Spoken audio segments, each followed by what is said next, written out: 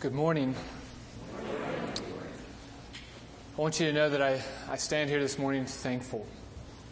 I am thankful that it was under the ministry of this church that God was gracious to me and saved me from my sin.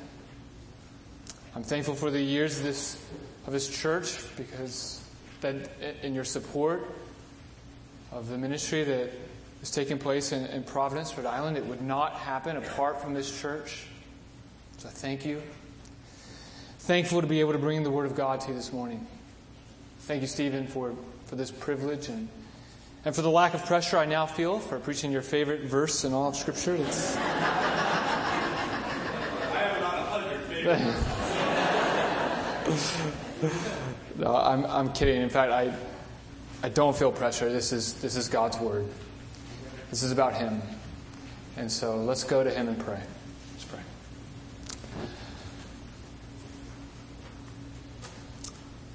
Father, your Word is truth.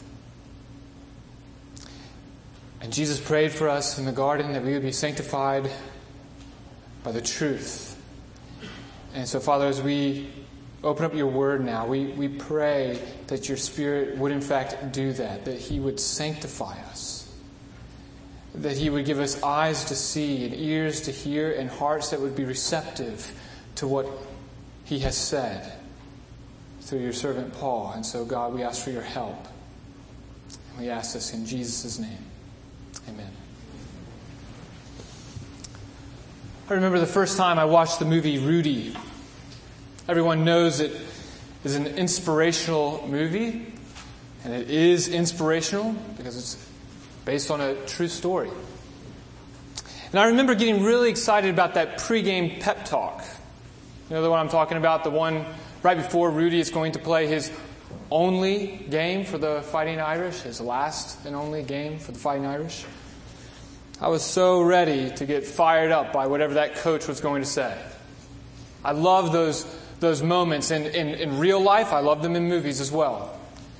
And I remember thinking at the end of that pep talk, that was pretty lame. I remember thinking, and you may disagree, but the shouting in the locker room just didn't quite fit that pep talk. What about that pep talk got those guys fired up? But they went out and they won the game. Rudy didn't need a pep talk to go out and make the last sack of the game. The team didn't need this pep talk to win. The truth is that pep talks don't win games or championships. Players are motivated by something much deeper, something much greater, a love for the game, a passion and vision for standing together victoriously at the end. Pep talks really aren't that useful. But when it comes to life, all the lives that we live, no pep talk will do. Certainly, living faithfully as a Christian in this world cannot come down to a strong emotional appeal. Certainly not a guilt trip. We need a compelling theological vision for how God intends to glorify us, or glorify Himself today and forever. And so what I want to do today is to look to God's Word for that compelling vision. And then I want to bring the Word to you in such a way that we make application to this church's mission and tie it to the overall mission of God to glorify Himself among the nations. But I want to do it with a special emphasis on your mission right here in your particular mission field and tie it to the church's mission to glorify God among the nations. Because as it's been said already a few times, we have all been sent. So I just want to get us in that mindset right now, not for another pep talk on a missions conference Sunday, but for us to look to God's Word for something greater, much deeper and more meaningful than any emotional appeal might do to you. How does God intend to glorify Himself among the nations, including right here in Hamilton and through you as an individual? Now, if you're here today and you're not a Christian, we want you to know that we are glad that you're here. I count it as a privilege to speak to you this morning. And I just want you to, just right now, not tune out because you showed up to church on a missions Sunday, just assuming that this now has nothing to do with you or to your life. In fact, I think this is a good day for you to come. And I want you to come away from this knowing that this actually applies to your life. And so here's a good way to listen to this sermon if you're not a Christian. Just consider your own purpose. Just consider your own purpose in your life. What is the driving force in your life for what you do? And how does that get expressed in this world? And to what end? I hope what you find in today's message is a purpose for your life that begins and ends with God. I pray that for all of us. And so in order to do that, I want us to let the Spirit take us on a tour of Ephesians, and eventually arrive at the wonder of Ephesians 3:10, and just gaze at the beauty of the truth that we find there. So if you have your Bibles with you, please turn with me to Ephesians chapter 3, verse 10. Ephesians chapter 3, verse 10. And if you're using one of the Bibles provided for you in the pews there, you can find that on page 976. 976. And if you're not familiar with the Bible, we're going to be going over a lot of text here, so it would be helpful for you to know that the large, bold numbers are the chapters, smaller numbers are the verses. And right now we want to look at chapter 3, verse 10.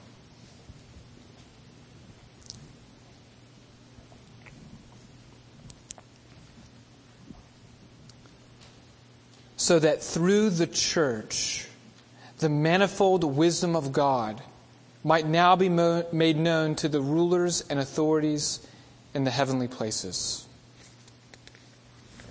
We want to spend our time now in the book of Ephesians trying to unpack the meaning of this verse. And here's what I want us to understand. And this will serve as an outline for the sermon if you're taking notes. Number one, understand God's plan in salvation. Understand God's plan in salvation. Number two, understand God's plan in the church. And number three, understand the mission of the church. That's going to function as our outline. Understand God's plan in salvation, His plan in the church, and the mission of the church. So number one, understand God's plan in salvation.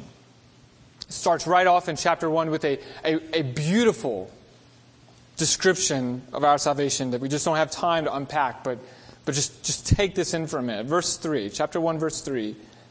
Blessed be the God and Father of our Lord Jesus Christ, who has blessed us in Christ with every spiritual blessing in the heavenly places, even as He chose us in Him before the foundation of the world, that we should be holy and blameless before Him. In love, He predestined us for adoption as sons through Jesus Christ, according to the purpose of His will, to the praise of His glorious grace, which He has blessed us in the Beloved.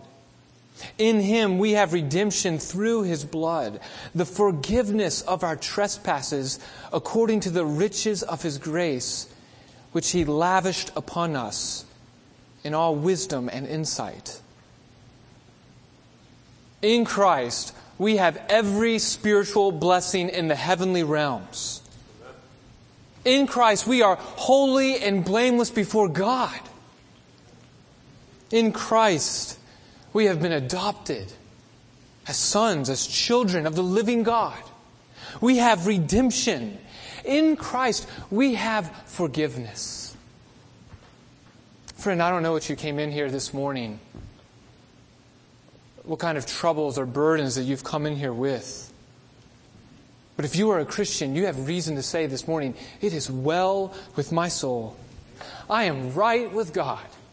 I am blessed with every spiritual blessing in the heavenly realms, and I am right with God. Praise God. That's what God has done in saving us. But that's not all that God has done in saving us. Verse 9. Making known to us the mystery of His will, according to His purpose, which He set forth in Christ, as a plan for the fullness of time, here it is, to unite all things in Him, things in heaven and things on earth. You see, here's what God is up to in saving people, in redeeming and forgiving people, in lavishing His love upon people.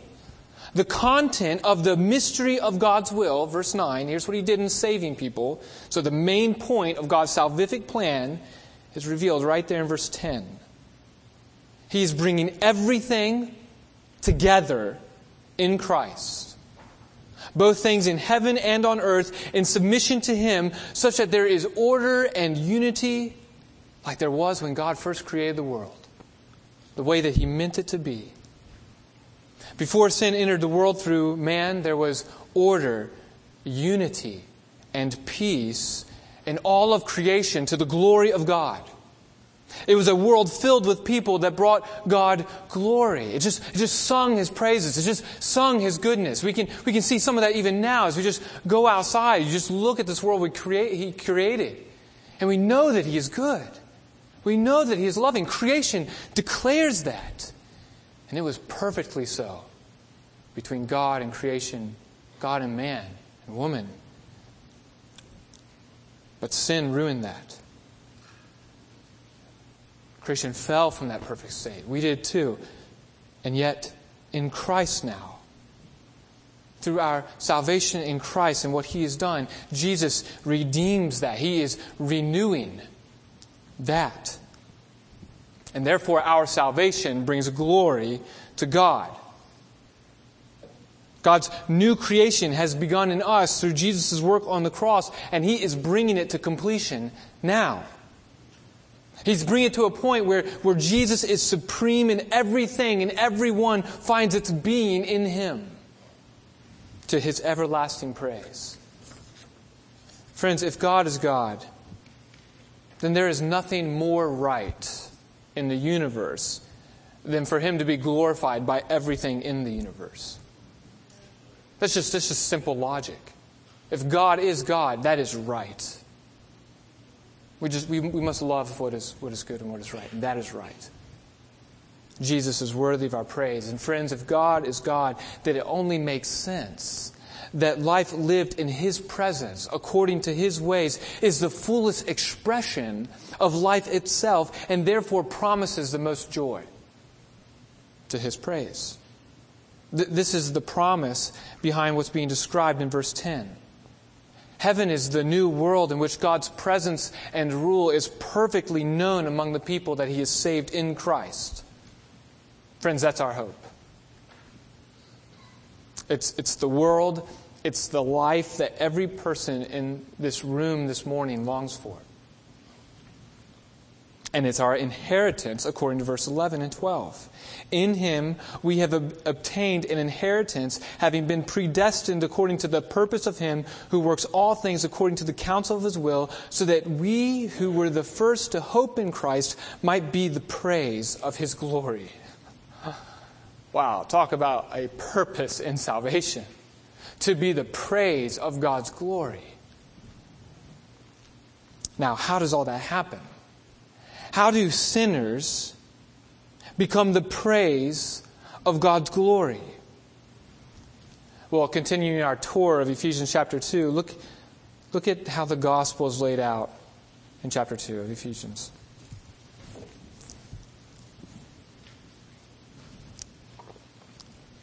And you were dead in the trespasses and sins in which you once walked, following the course of this world, following the prince of the power of the air, the spirit that is now at work in the sons of disobedience, among whom we all once lived in the passions of our flesh, carrying out the desires of the body and the mind, and were by nature children of wrath, like the rest of mankind. But God, being rich in mercy, because of the great love with which He loved us, even when we were dead in our trespasses, made us alive together with Christ. By grace you have been saved. By grace. This is not by works. We were all born into this world in such a condition that we loved ourselves more than God. That we would live unto ourselves and follow the passions of our flesh and live according to what we think. rather than living to the glory of God, that one simple truth in all of the creation that must be right. We didn't do it. None of us have. All of us, by nature, are born into this world children of wrath. We have committed a divine offense in not living to the praise of God's glory. And we rightly deserve from God's holy eyes to suffer for eternity in hell under His wrath as a just penalty for our sin. But God, who is rich in mercy, who loved us, sent Jesus to come into this world and live a perfect life to the glory of God, one that deserved God's blessing and favor. One deserved to live in God's presence forever. Jesus was sinless. He lived the life that we could not. And then on the cross, Jesus took upon Himself the sins of all those who would ever put their faith in Him and follow Him by faith. And there on the cross, God poured out His wrath upon Jesus for sins that we committed so that we might be counted righteous in His sight. Credited the life of Jesus that we might be holy and blameless before God. Forgiven. And we know that this is the case because Jesus is alive. He has risen. That penalty was paid in full. And this is not because of anything that we can do. It is by grace. Verse 8. By grace you have been saved through faith, and this is not of your own doing. It is the gift of God, not a result of works, so that no one may boast. Friend, if you're here this morning, the good news of Christianity, what we call the gospel, is that though you can do nothing on your own to save yourself from God's wrath, Jesus has done it for you by living the life that you cannot. And it's available to you if you will simply put your trust in Him. Do not look to yourselves or what you could do, but look to Christ, and He will save you. Well, that's how God begins to fulfill His plan of salvation. But now we must understand God's plan in those that He has saved, the church. Which brings us to the second point. Understand God's plan in the church. Understand God's plan in the church. We're just working our way towards Ephesians 3:10 here. The first gospel implication that we see as we get ready to finish chapter 2 and get into chapter 3 is that the dividing wall of hostility that society had imposed between Jew and Gentiles is now gone. Look at chapter 2, verse 14. For He Himself is our peace, who has made us both one and has broken down in His flesh the dividing wall of hostility by abolishing the law of commandments expressed in ordinances, that He might create in Himself one new man in place of the two, so making peace, and might reconcile us both to God in one body through the cross, thereby killing the hostility. In Christ, through our faith in Him, what the gospel does is it takes people who are hostile to God and hostile to one another, and it makes peace between them all. The language here is that there are two people, there's Jew and Gentile, and they were hostile towards one another. They wouldn't even eat with one another. They would avoid one another's presence. They had no reason to get together. Just culturally, they were different. Doesn't make any sense for them to get together. But you have these two people, and the language here is not that you have one group over here and the other has to sort of come and be a part of it.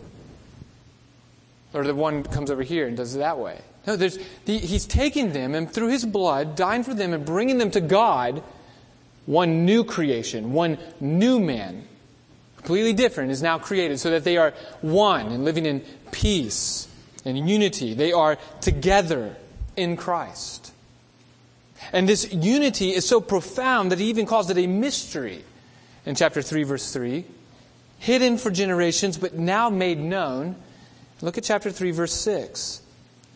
This mystery is that the Gentiles are fellow heirs, members of the same body, and partakers of the promise in Christ Jesus through the gospel. So again, you had the Jewish people on the one hand that God had given His promises to and had poured out His blessings upon and brings the Messiah through. And then you have Gentiles, which are just all non-Jews, who are now included in that promise. They are members of the same body, co-heirs together. Now, why do this? Why create unity between people with nothing in common except for Christ? We'll look at chapter 3, verse 10.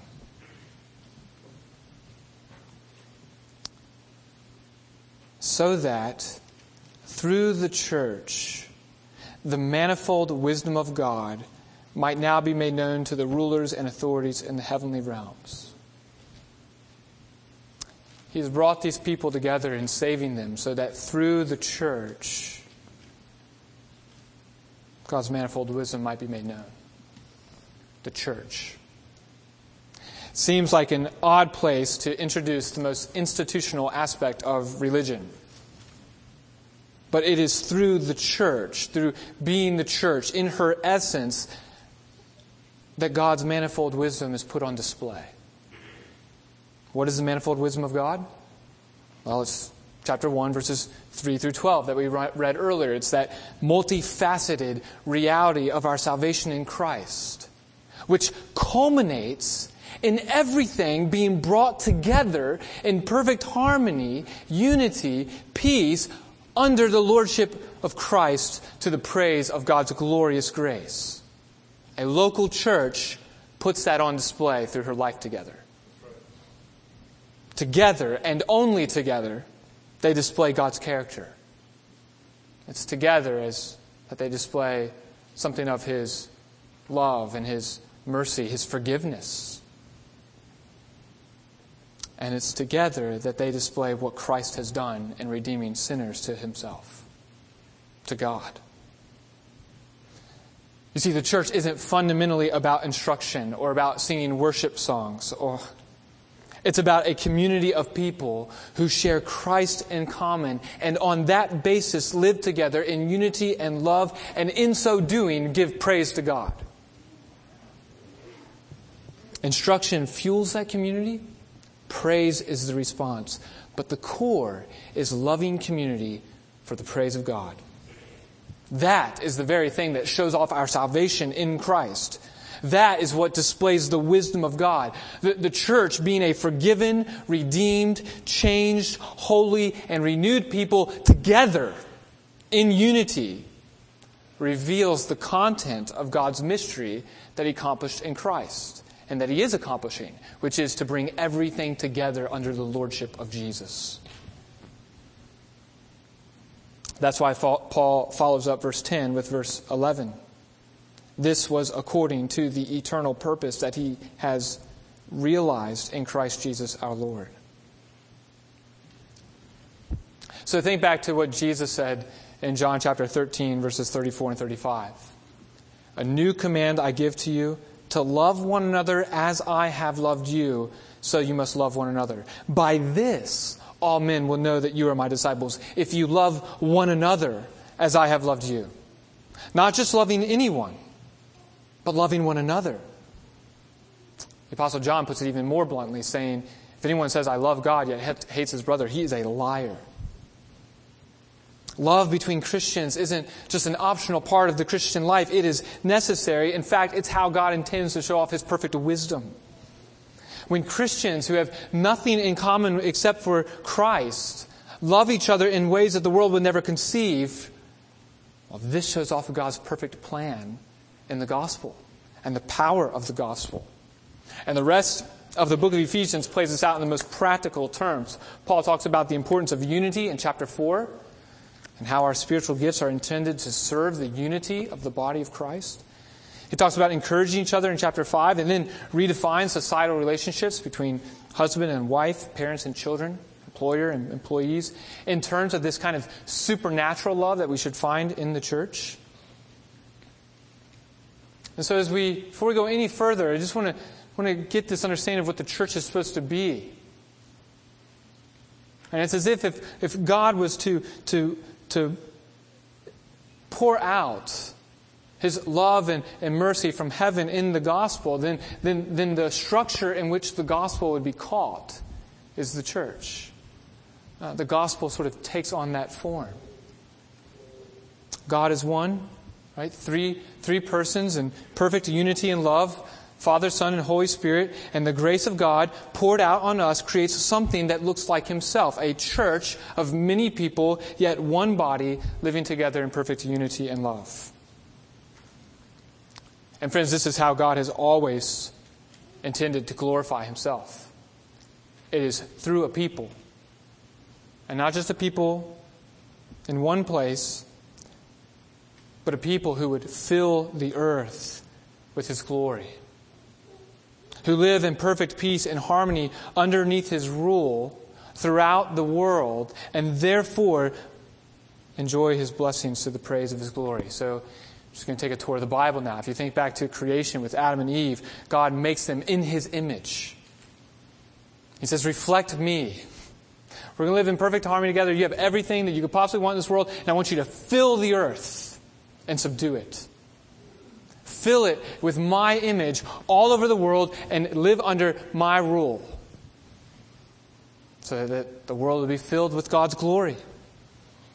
And yet we know that Adam and Eve failed to do that. They failed to image Him rightly. And so God begins His plan of redemption. He calls out Abraham with a promise, and He says to Abraham, Abraham, through you, I'm going to bless the nations. More numerous than the stars will there be people on this world, on this earth, that will bring glory to myself. I will bless the nations, and once again the earth will be filled with my glory. He's starting over. And of course He brings about the nation of Israel. And then at Mount Sinai He gives Israel the law, and He says, here, live out my law, and as you live out my law, you will be a light to the nations. Of course, we know from the Old Testament that Israel fails to do that. But God has not given up on His plan to glorify Himself among the world. He promises a Messiah who would come and recreate His people. And what does God say in Isaiah chapter 49, verse 6? He says to His servant, the Messiah, it's not enough for you to be my servant, raising up the tribes of Jacob. I will make you a light to the nations, to be my salvation to the ends of the earth. And so Jesus comes, and He does what we read about in Ephesians 2. He creates a new people in His blood through the work of the cross. He does the necessary work of bringing sinners into fellowship with God. And before He leaves in Matthew 28, He says, go and make disciples of all nations, teaching them to obey everything that I have commanded. In other words, go and fill the earth with people who will look like me, God. People in my image, so I might be praised from every corner of the earth. And Paul goes on and he makes that his mission. He plants churches among the Gentiles and then risks his life to make sure that those Gentiles give to the Jerusalem church of Jews in order to display the unity that they have in Christ. Fast forward to the end of time, and what is the vision of heaven that we get from the Apostle John? This is where all of history is going. Revelation 7:9. After this I looked, and there was a vast multitude from every nation, tribe, people, and language which no one could number, standing before the throne and before the Lamb, and they cried out in a loud voice, salvation belongs to our God who is seated on the throne and to the Lamb. Friends, this is what God's salvation looks like fulfilled. It's one bride made up of every tribe, tongue, and nation living under the lordship of Jesus to the praise of His glory. Just catch the language. It's oneness. It's unity. It's peace with God to His praise. Friends, the local church is a small expression of that. It's a microcosm of God's plan fulfilled. A preview of heaven's glory. A faint one, no doubt. A rough draft. But that's what it is. At least that's what it's to be. And so now I want us to think about our mission as the church. I want to serve Hamilton and the surrounding community by helping us think about how we live out our salvation in Christ for His glory. How we are to, as a saved people, fulfill God's plan in salvation. So our third and final point is really the main application. Understand the mission of the church. Understand the mission of the church.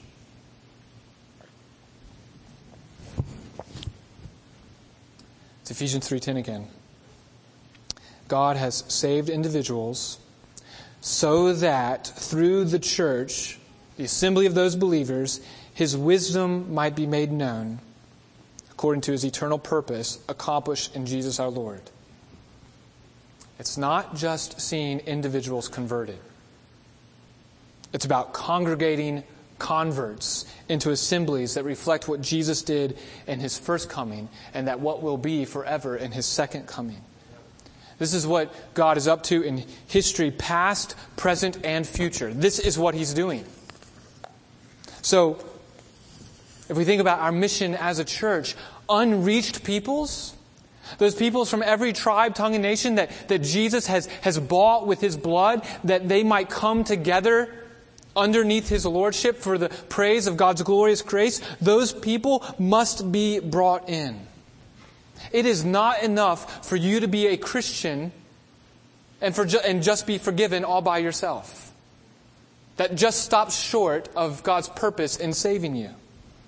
God is saving a bride from among the hundreds of millions of the Shaykh in Bangladesh. 0% of which know Him now. God will save some. It's why Jesus shed His blood on the cross. And so we have to ask ourselves, what are we doing if we're content to set up a comfortable gathering of people who look just like us and who think just like us and act like just us? What are we doing if we are content with the gospel message just remaining with us?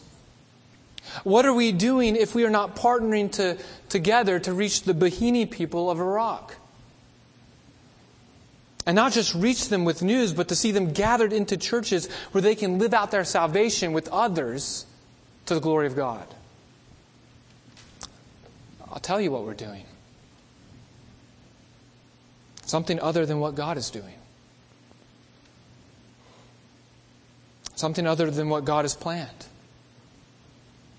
And friends, I don't want to be doing that. Now, I'm thankful that I'm speaking to a church that I can encourage in this regard.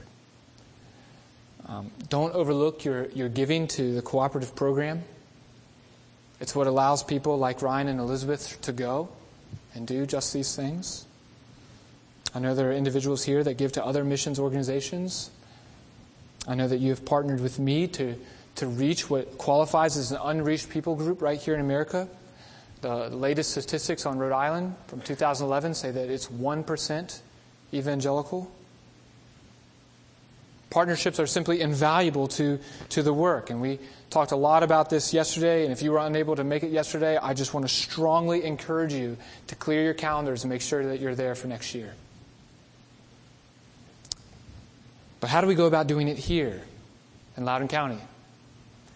How is Hamilton supposed to gather in people that Christ has died for in this area and become this new creation that displays the manifold wisdom of God? So how are you supposed to live out your purpose for which God saved you together?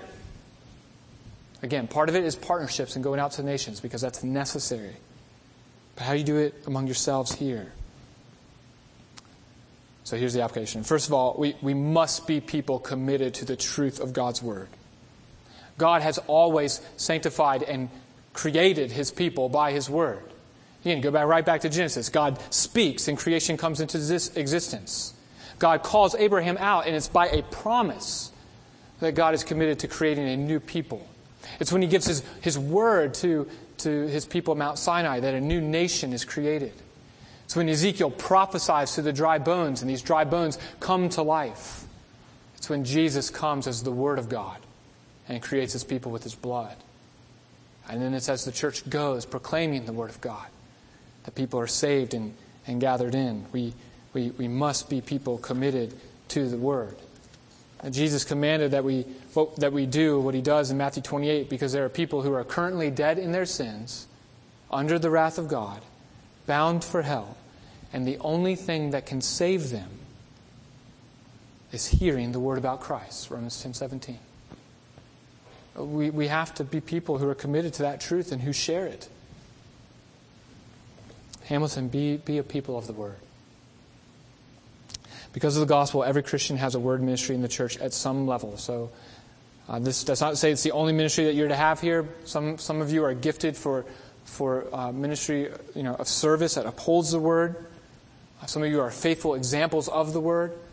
But it should be one of your main ministries. So if you look at chapter 4, verse 15, Paul writes, "Rather, speaking the truth in love, we are to grow up in every way into Him who is the head, into Christ, from whom the whole body, joined and held together by every joint with it, is equipped, when each part is working properly, makes the body grow so that it builds itself in love." The idea is that this body that's joined together is built up by the word of truth. The word about Christ. We grow up underneath Him, underneath His lordship, by His word. So we tell people when they join Grace Harbor that their main ministry, their main job is to get to know people. That's the way we want them serving, because the primary way they serve is with a word ministry. And so that means everyone here needs to have some theological depth to you. You need to study God's word. You need to read good books. You want to hear sermons and put them into practice. I'm thankful that this is a church where you're being exposed to what God has said so that its truth shapes your life rather than letting your needs for life shape what you hear from God's word. You get expositional preaching. Praise God. Secondly, we must be a people that apply the truth of God's word in the gospel by living out in loving community with one another. After all of this theology about salvation and the church, the first application that Paul makes is this, chapter 4, verse 1.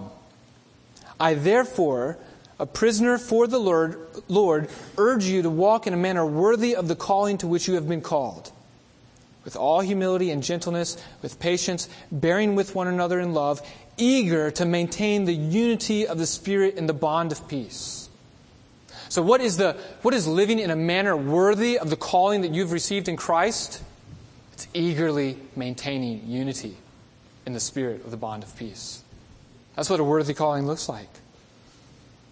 Every Christian, I want us to hear this. Every Christian in this room must realize that if you fail to live out your faith with other believers in a local church context, then you fundamentally misunderstand what it means to be a Christian. Fundamentally. That's a strong word. So don't misunderstand me. I am not saying that being a part of a church in a committed fashion is necessary for becoming a Christian. That being a part of a church is necessary for being saved. I am not saying that.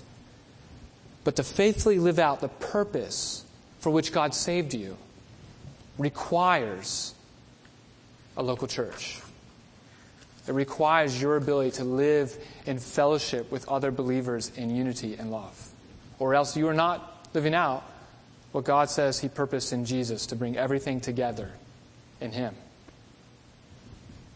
If you're not displaying a profound unity with others because of your common faith in Christ, you are failing to show off that multifaceted wisdom in the gospel. And that's the mission of the church. It is to make God's wisdom known. This is the main evangelistic program that God has. This is His tool. This is where our power is going to come from. It's where the gospel is experienced. Again, think back to what Jesus said to His followers in John chapter 13. "A new command I give to you, to love one another as I have loved you, so you must love one another. By this, all men will know that you are my disciples, if you love one another as I have loved you." God's love for us is radical. We are not like Him. He is holy and without sin. He is perfect. We are none of those things. But God demonstrates His own love for us in this. He proved His love in that while we were sinners, unlike Him, Christ died for us. Church is messy. It hurts. It's not easy to love people who are different from you. But that's the whole point. That love is different in kind from the world's love. That love is similar in kind to God's love. As Jesus said in the Sermon on the Mount, if you love those who love you, well, what reward will you get? Are not even tax collectors doing that? The local church is about loving people who have nothing in common with us except for Christ. Jews and Gentiles were hostile towards one another, but suddenly they are serving together. Friends, only the power of the Holy Spirit does that through the gospel. So we don't show off the power of the gospel by being a gathering of one type of person. Okay, the wisdom of God is not seen in a church for college students. Sometimes people assume that because I was young and am young, and I was planning a church in Providence among college students, that we were trying to start a church for college students. And I said, no, that's antithetical to the gospel. Anytime that a church would structure itself to intentionally reach one type of person, they are not doing work that is reflective of what God has done in Christ and bringing Jew and Gentile together. You know, people understand why similar people with similar interests get together. Even the pagans do that, Jesus says. I'm thankful that I live in a place where we have the opportunity for black, white, Asian, Hispanic, old, rich, young, poor, educated and uneducated, Yankee and transplanted Southerner. Get together and love one another and serve one another week after week in the same place. That speaks to a greater power and a greater love than anything else we might have in common. And so it shows off the power of the gospel. Friend, if you're here again and you're not a Christian, then I would just ask you, what are your daily activities? And the kind of people that you find yourself spending time with tell you about what you're living for. If you're here and you're a Christian, then you find yourself in parts of the world you never thought you'd be in, doing things you never thought you would do, with people that you would have never planned to be there doing the things that you're doing with. Like starting a Christian school on a reservation in South Dakota. I was just sitting over there and blessed by this, Anne. Your life doesn't make sense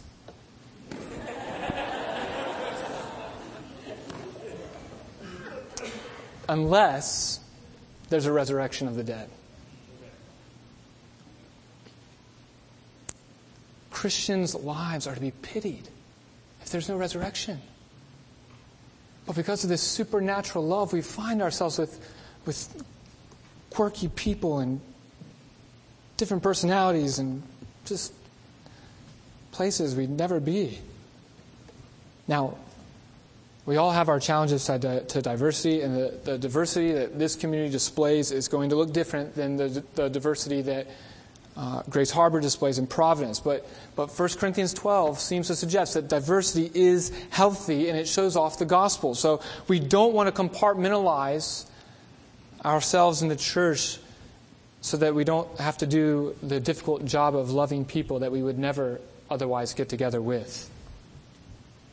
It's when a church with different people and their quirks and blemishes love one another, even when they sin against one another, that great commission work happens. Now, some of you are sitting here going, now who are the quirky people? It's you. You know, we're all just strange. And so when we love one another, what Jesus says happens. This community is going to know that you follow Him. Jesus prayed in John 17:21, may they all be one in us, so the world may believe you sent me. Seems like a big part of Jesus' plan for evangelism was His people's love for one another, their unity. If you're here and part of the reason that you reject Christianity is because you've been in churches precisely where there isn't love and unity and peace, then we just want to point out that the Bible agrees with you. It's wrong. And it's not Christianity. I was just asking you to examine whatever church that was that you're thinking of. Just ask if the gospel was the main thing there, or if everybody there assumed the gospel and that they had graduated from it and became about something else. Scripture is very confident that this loving one another will display God's wisdom and glory. And unfortunately, in all of our great plans of evangelism, there are books and programs out there, rarely does any of them ever say, lay down your life for your brothers and sisters in a local church. Live in biblical community. But friends, I can tell you, one of my good friends who served in the Middle East in a Muslim country for over 20 years said that he figured out the silver bullet in converting Muslims. Ready? Prolonged exposure to the Word of God. Prolonged exposure to Christians. Go figure. Grace Harbor exists in a very secular and spiritually hardened context.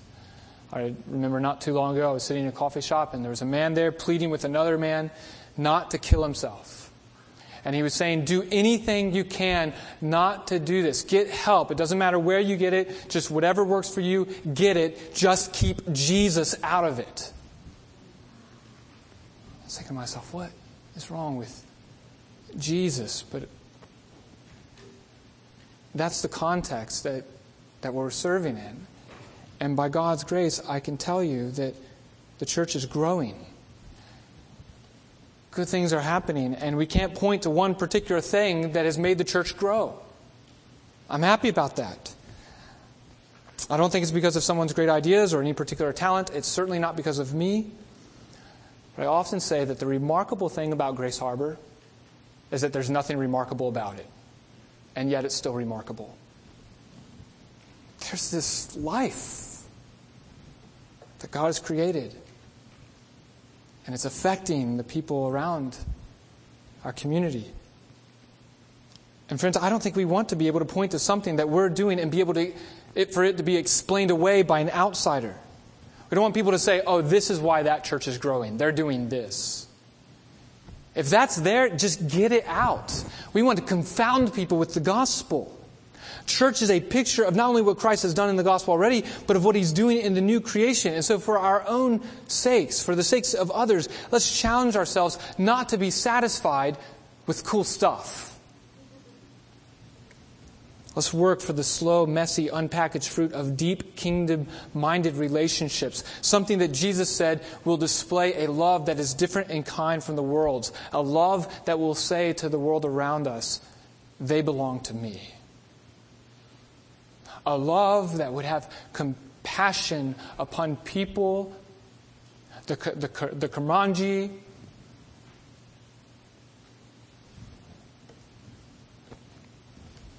billions of people who do not know Him, that we would love them. That we would want to go to them in our love for Christ so that they might come to Him and live underneath His lordship, that this world might be filled with God's glory. That's to happen through the church. We want to see places that are built up that way, and it's to happen here as well. If I had more time, I would tell you about Casey and Chris and Otto and others who have given their lives to Christ in part because they say they've never seen a community that loves one another like Grace Harbor. Just committed to the gospel. So, in conclusion, we often think about individual Christians being on fire for the Lord and individual Christians going out as missionaries. There are individuals out there, and they're the ones doing it. But the Bible does not talk about Christians as a bunch of individual matches out there on fire. It talks about a blazing furnace. It is when people follow Christ together and partner together to make His wisdom known, that the light of Christ and the power of Christ is fully put on display, and the fuel that stokes the flames is the gospel. I pray that both of our churches will be furnaces, and I pray that our partnership together will help fan the flames for the praise of God's glory here in Hamilton and in Providence and among the nations, because this is what God is doing in the world. Church, it is our privilege and our calling and our joy to make his wisdom known. Let's pray.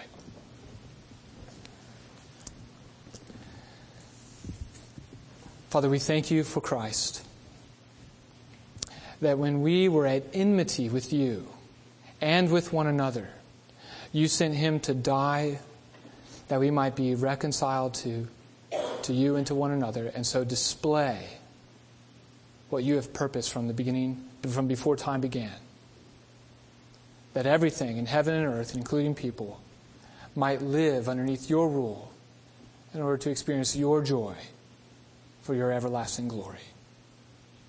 Do that here and come quickly. We pray this in Jesus' name. Amen.